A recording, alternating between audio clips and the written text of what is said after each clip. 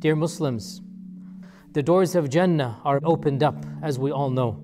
Allah subhanahu wa ta'ala will command the angels to fling open every single door of Jannah. How excited are we?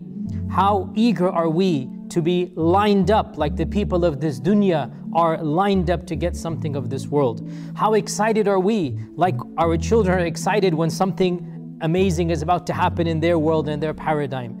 When our Lord Jalla Jalaluhu will announce to chain up every single shaitan. When our Lord will announce every single night that people will be saved from Jahannam. People will make their way to Jannah because of what they're doing in this month of Ramadan.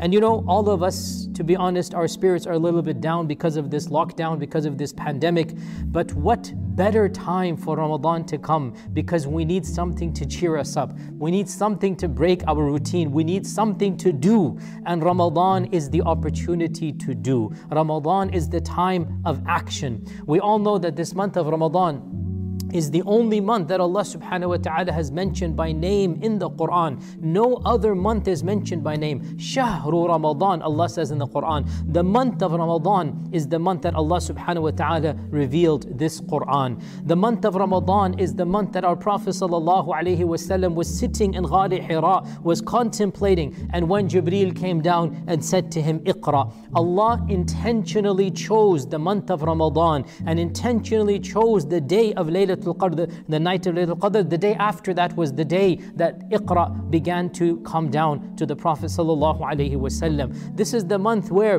one of the main causes of forgiveness for the Muslim, our Prophet sallallahu alaihi wasallam said, whoever prays the 5 prayers and whoever prays Jumu'ah to Jumu'ah and whoever fasts Ramadan to Ramadan, all of the sins in between them are going to be forgiven. We all know the blessings of the fast. We've heard khutbahs about the blessings of the fasting. Inshallah, we'll be reminding ourselves today's khutbah was about that, and the next khutbahs as well throughout Ramadan are going to be about all of these ayat and ahadith that we always hear about the blessings of Ramadan. The famous one, the hadith which is muttafaq alayh, in which Abu Hurairah said, our Prophet sallallahu alaihi wasallam said that Allah Azza wa Jal says, so this is hadith Qudsi, that every single deed that the son of Adam does, it is his. And I shall reward him from 1 to 700 times, from 10 to 700 times, every single deed, except for the fasting.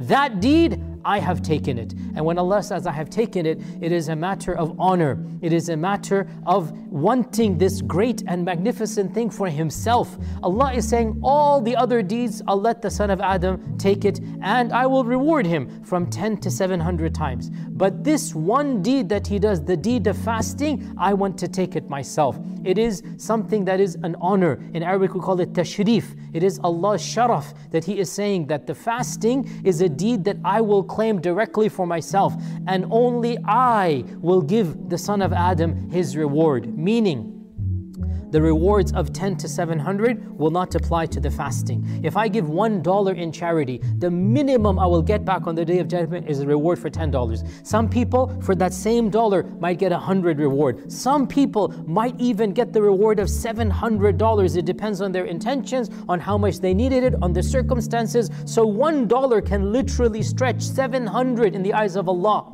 Every deed can stretch from 10 to 700, except for a few. A few of those deeds, they go بِغَيْرِ hisab, without counting. And of them, of course, is the fast of Ramadan. And this is why this month of Ramadan is so precious. This is why every single Muslim on the face of this earth, no matter how weak their iman is, no matter how much they're struggling in this month of Ramadan, every one of us who has an atom's weight of iman, we raise our bar. Every one of us who has a beating pulse of iman, we do something extra we would not do outside this month of Ramadan.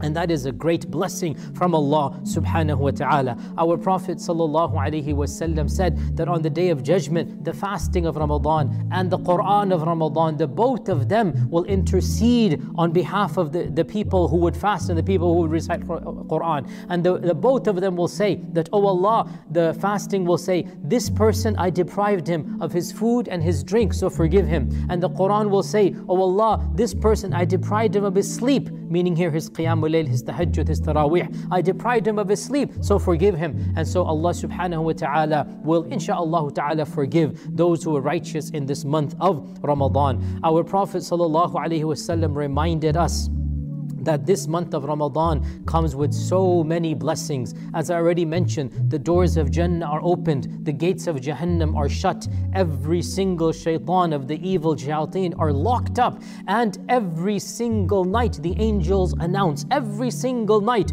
whoever wants to be forgiven, come forward. Whoever wants Jannah, come, and whoever wants other than this, then go, you will be destroyed. Our Prophet ﷺ told us in that famous hadith in Sahih Bukhari that the one who is not able to be forgiven in Ramadan will never be able to be forgiven. If you cannot be forgiven in Ramadan, there is no hope for you, because Ramadan has all the opportunities laid out for us.